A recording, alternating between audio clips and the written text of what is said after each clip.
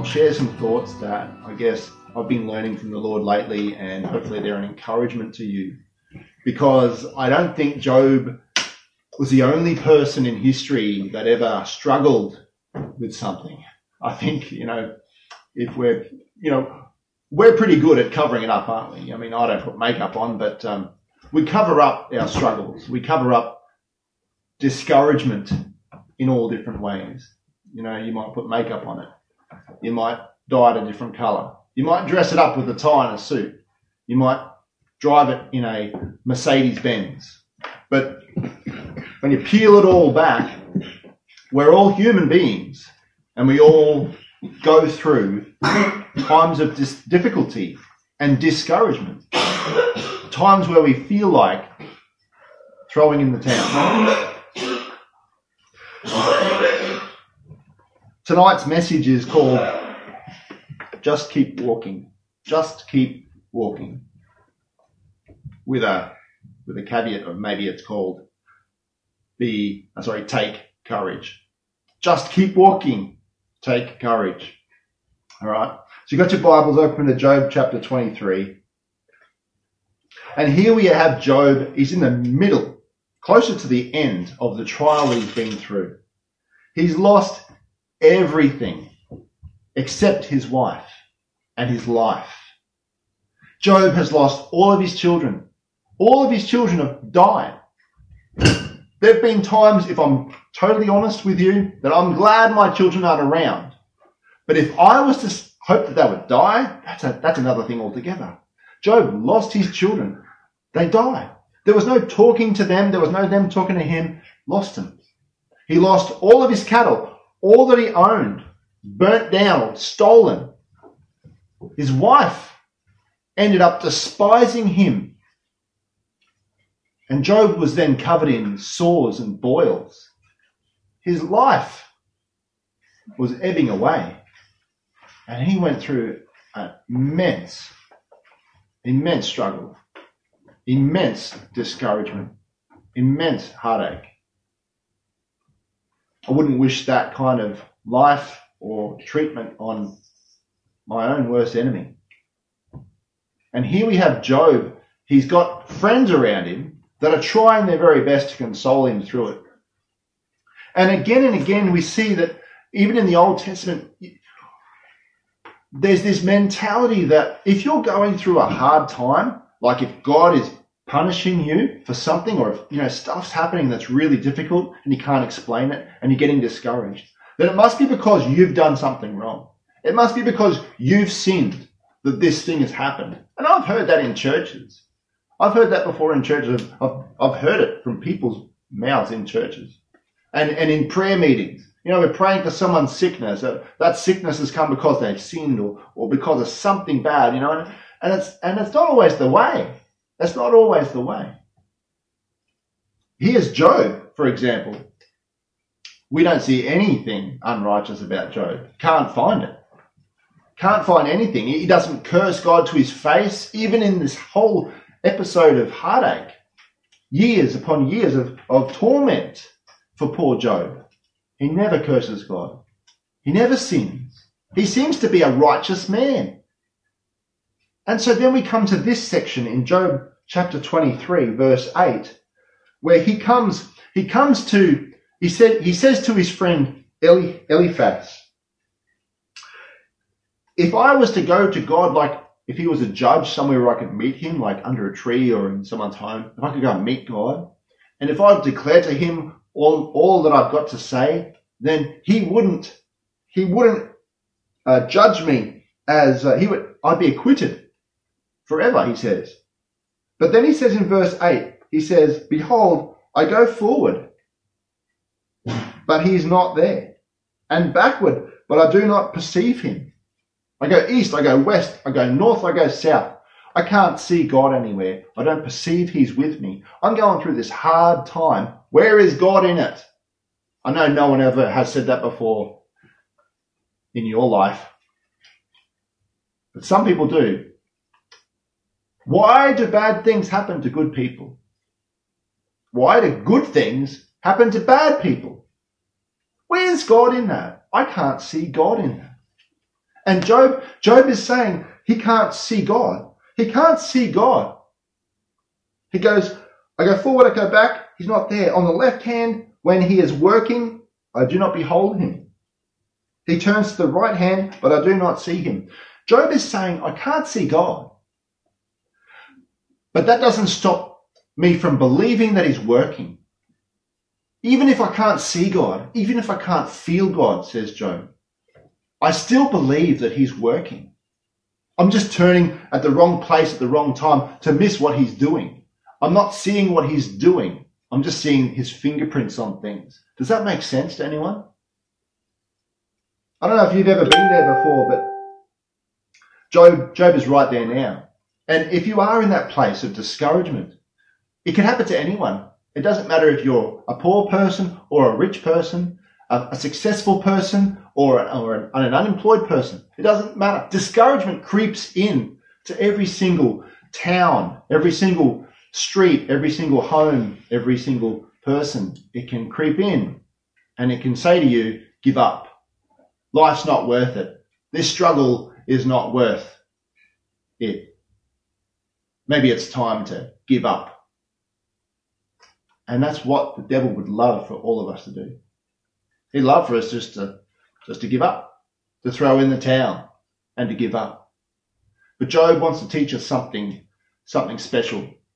And hopefully I can get it right tonight. The first thing is this: God's got a plan. God has got a plan for you. If you're taking notes, write it down. It's true. God has got a plan for you. If you're a believer, it's true. If you're an unbeliever, it's true. Every single person that's been created has a plan and a purpose. Every single person. From the youngest to the oldest, to the most gifted to the less talented, from the most experienced to the... Every single person has a plan. Every single one has a plan. God has a plan for you.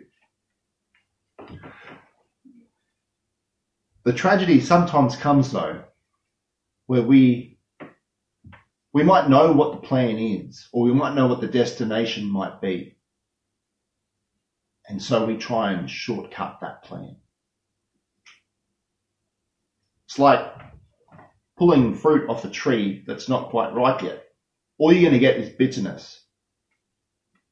But if you wait for the right time, that fruit will be ripe and ready. You know, sometimes I know in my life, I feel like I know better than God. Even though I don't believe that, my actions prove otherwise. Here's an example. This week, our family moved down from Queensland to Victoria to obey God. He called us down here, whether it's to plant a church or to serve in a community or to reach people with the gospel. He called us down here, we know that. And we're still in that kind of waiting to see the amazing thing which we believe God called us down here for. And we're in that place where it's frustrating. It's a frustrating place to be waiting. It can be a time where we can procrastinate as well in that time of waiting. But God has a plan. God has a plan for you. God has a plan for me. God has a plan. Sometimes we like to shortcut the plan. The plan, though, that God has for you and for me is not so much about the destination as it is about the development. You see, I could give my car keys to my youngest son today and say, here you go. Take the car to the beach. Have fun. Take your surfboard. And he's 11. Would that be a loving choice? Would that be a loving decision? He thinks so. But time would tell that he is not ready for that. That he's just not prepared for that. I am. I've got the car. The car's ready to go. I've got the keys. I can give him the keys. The beach is waiting for him to get there. But giving him the car keys at the age of 11, would I be a loving father if I was to do that? If I waited until he was 18 with his driver's license, it'd be a whole different story. You see, if I gave him the keys too early, that would be a curse. It's a bit like the prodigal son story. Most people know the prodigal son story in Luke chapter 15, where Jesus talks about two sons that have an inheritance. And the father has this inheritance that he has. It's already there. And one of the sons is happy to wait until the father passes that on. But the other son decides that he wants it straight away. He wants the plan straight away. He wants his father's inheritance before it's ready. The father ends up giving him the inheritance, and instead of being a blessing to the son, it ends up being a curse to him. It actually drives him away from the father.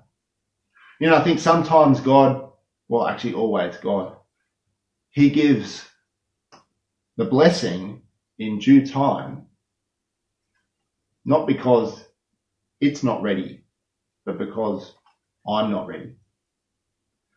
And I think when Jeremiah talks about the plans that God has for us in Jeremiah 29:11, he's talking about the plans that he has for Israel in coming back from captivity in Babylon. But I think it's more than that too, because God's not so much more concerned about their destination as he is about their development as people. You know, God says, I know the plans I have for you, declares the Lord. They are plans to prosper you and not to harm you. Plans to give you hope and a future. It's like sometimes we think the plan is over there and we've got to go to it. You know, that's the blessing that God has for us, and we travel towards that while God's getting it ready for us. But really, why shouldn't we think that actually we're actually part of God's plan? And God's plan is to develop in us something, to teach us something. You know, it says in Psalm 37, I think, 23, Psalm 37, it says the steps of a good man are ordered by the Lord. Though he fall, he won't stumble, God will lift him up by the hand. That's Ian's paraphrase, but there's steps to take.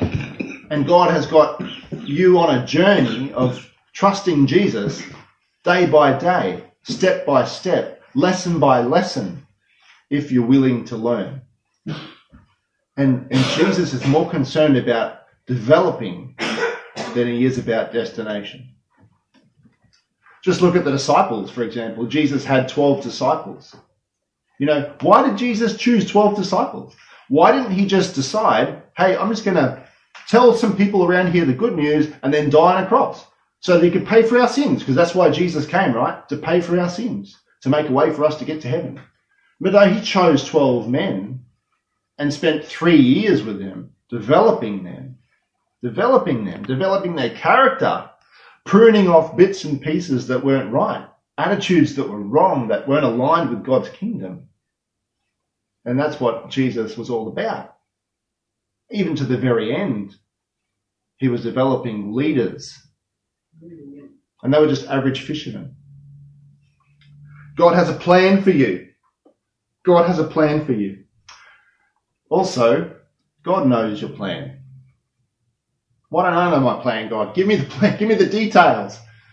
Before I was a pastor, I was a draftsman. I learned one of my first jobs was to be a draftsman in an air conditioning company, an engineering company that we put in air conditioning for hotel high-rises and shopping centres and hospitals and big jobs. RAAF base out at wherever it was.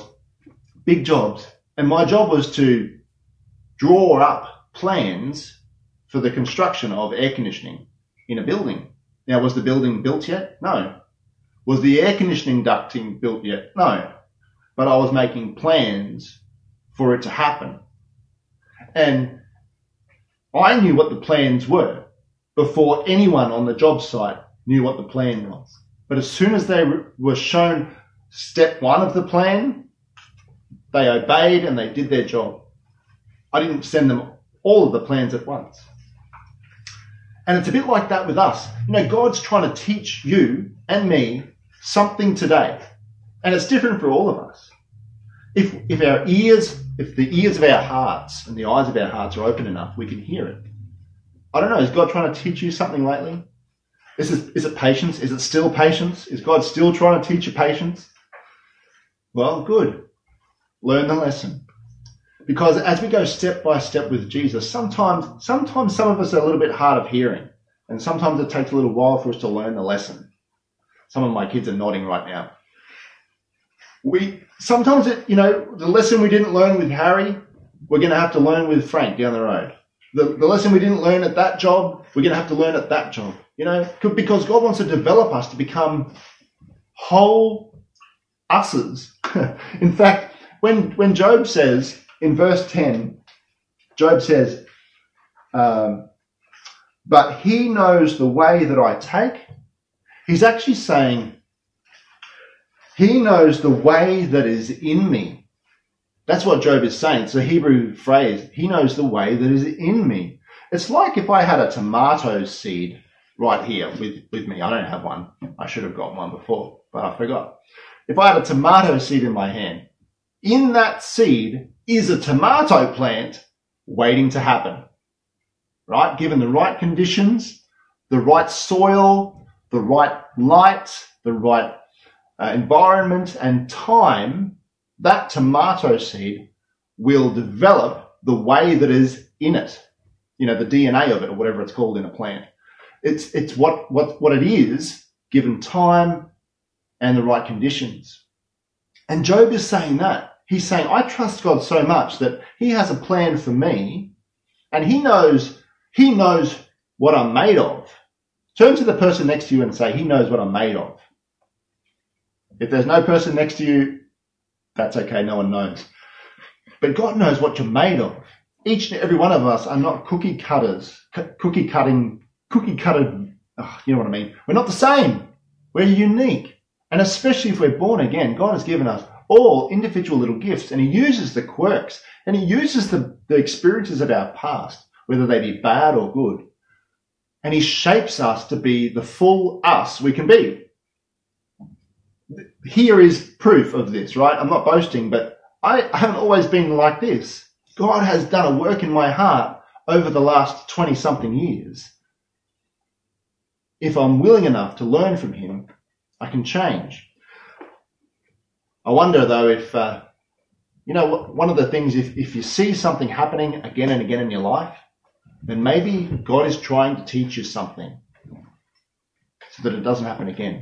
Maybe he's trying to teach you a lesson in that period. I'll be praying for you in that. But God knows your plan. He knows the way that is within you, and he's more concerned about your development than about your destination. I've heard it said this way: God is not preparing a destination for you as much as he is preparing you for your destination. There's Jesus' disciples, for example.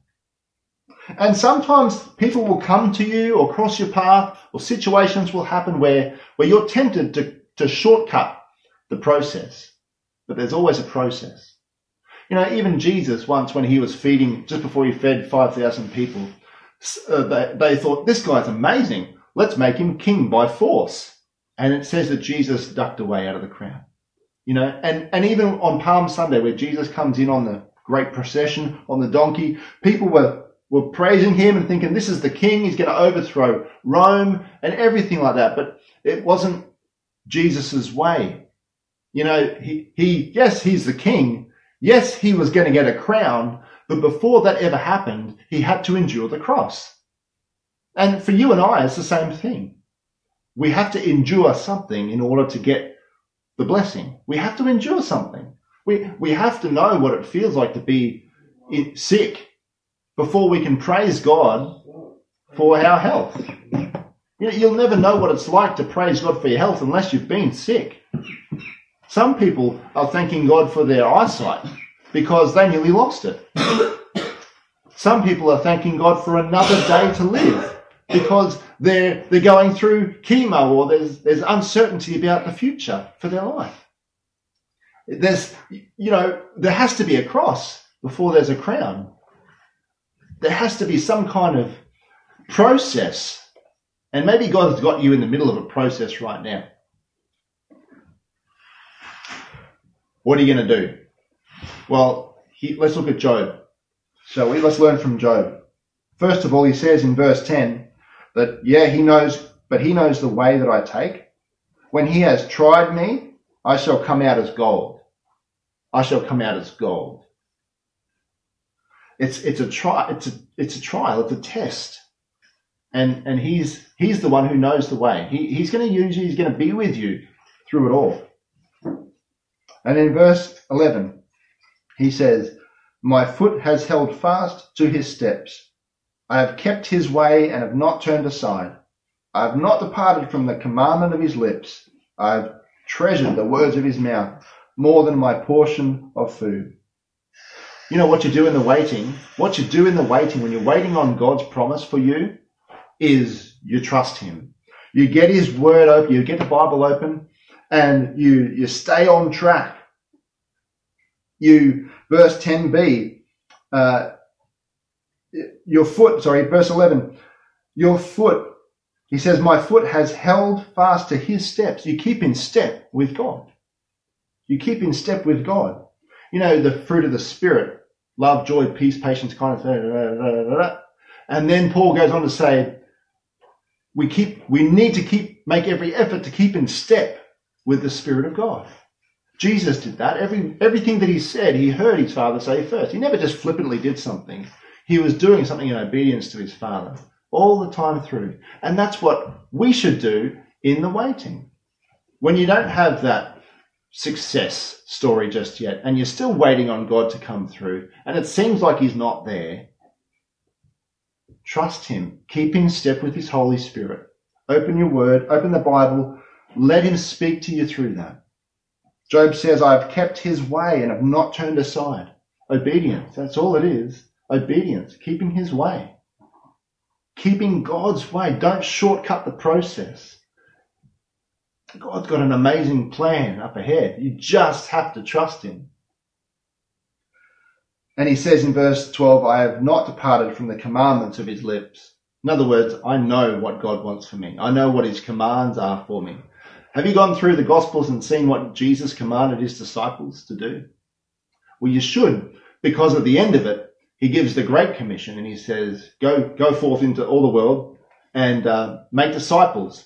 Teach them all that I have commanded you. You know, if you want to fulfill the Great Commission, you need to find out what God commanded you, what Jesus commanded you. Love your neighbour as yourself. Do good to those who hurt you. Pray for those who persecute you. Look at all the commands of Jesus. There's lots of them. Just obedience, just holiness, just trusting him, doing what you can to serve him in the waiting. Because you know why? Verse 14 says, he will complete what he appoints for me. That's what Job says. He will complete what he appoints for me. See, God has appointed something for you. God has appointed a plan for you and for me. Each and every one of us has a plan. God has a plan for you. God knows your plan, and God will bring it to completion. Is it Philippians 1 verse 6? The God who began a good work in you will bring it on to completion at the day of Christ. We go from glory to glory. We change day by day. You know, sometimes we compare ourselves with those that are around us and we think, I'm not doing any good because look at their success story. And comparison can rob you of your joy, and it can bring discouragement. Which leads me to the next thing we need to do in that time, in that waiting time where you're trusting God and you haven't seen the plan develop yet, but you're still in that process and you're taking those steps of following him and obeying him. This is it. You've got to take courage. Take courage. Because what the devil would love to do is take your courage from you. He would love to bring discouragement. A discouraged Christian is music to the devil's ears. He loves it when we're discouraged. He loves it when we lose hope. He loves it when we stop believing. He loves us to use our physical eyes and and our physical senses and not our faith. He loves it. He hates it when we take courage. He hates it when we praise God in the hallway where there's no doors open. He hates it when we praise God in the confusing times. God has a plan for you. God knows your plan. God will finish what he started.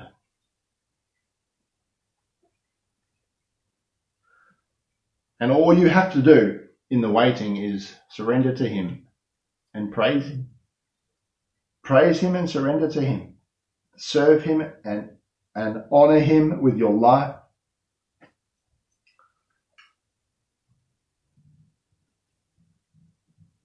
God has an amazing plan for you. And he knows the plan. You don't. I don't. But he does. Given the right condition and time, he will finish what he started. So the soil of the condition, the soil is reading the word, keeping in step with his Holy Spirit, reading your Bible and putting it into practice, and allowing God to do what he does best. He works on our behalf, and he will complete what he started. Just have a look at Job's life. We can read all the way through to the end of Job's life, and we see that Job actually finished with a blessing far greater than he started with. God has an amazing plan for your life. Trust him. Trust his timing, and he's got it all under control. Let's pray. Father, we thank you so much that you do have a plan for our lives. Each and every one of us, a different plan. None of us like the other. You have a purpose for us. Every single one. There are no accidents. And I thank you, Lord, that you know the plan that you have for us. I thank you that it's a plan to prosper. It's a plan not to harm. And it's a plan to bring hope and a future. And it's a plan that sometimes uses bad situations and loss and grief. You're a God who uses all things to work together for those who love you and are called according to your purpose. And Father, we thank you that you are the Father of good things. You give good things to your children. We thank you, Lord, for your plan for us. We thank you that you know what the plan is. And Lord, we love to see glimpses of that plan. But God, we love you so much, and we thank you that you love us so much, that you don't shortcut the process.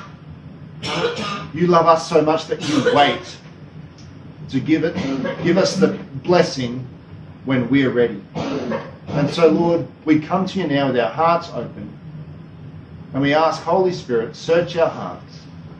Teach us. We are before you right now. Teach us.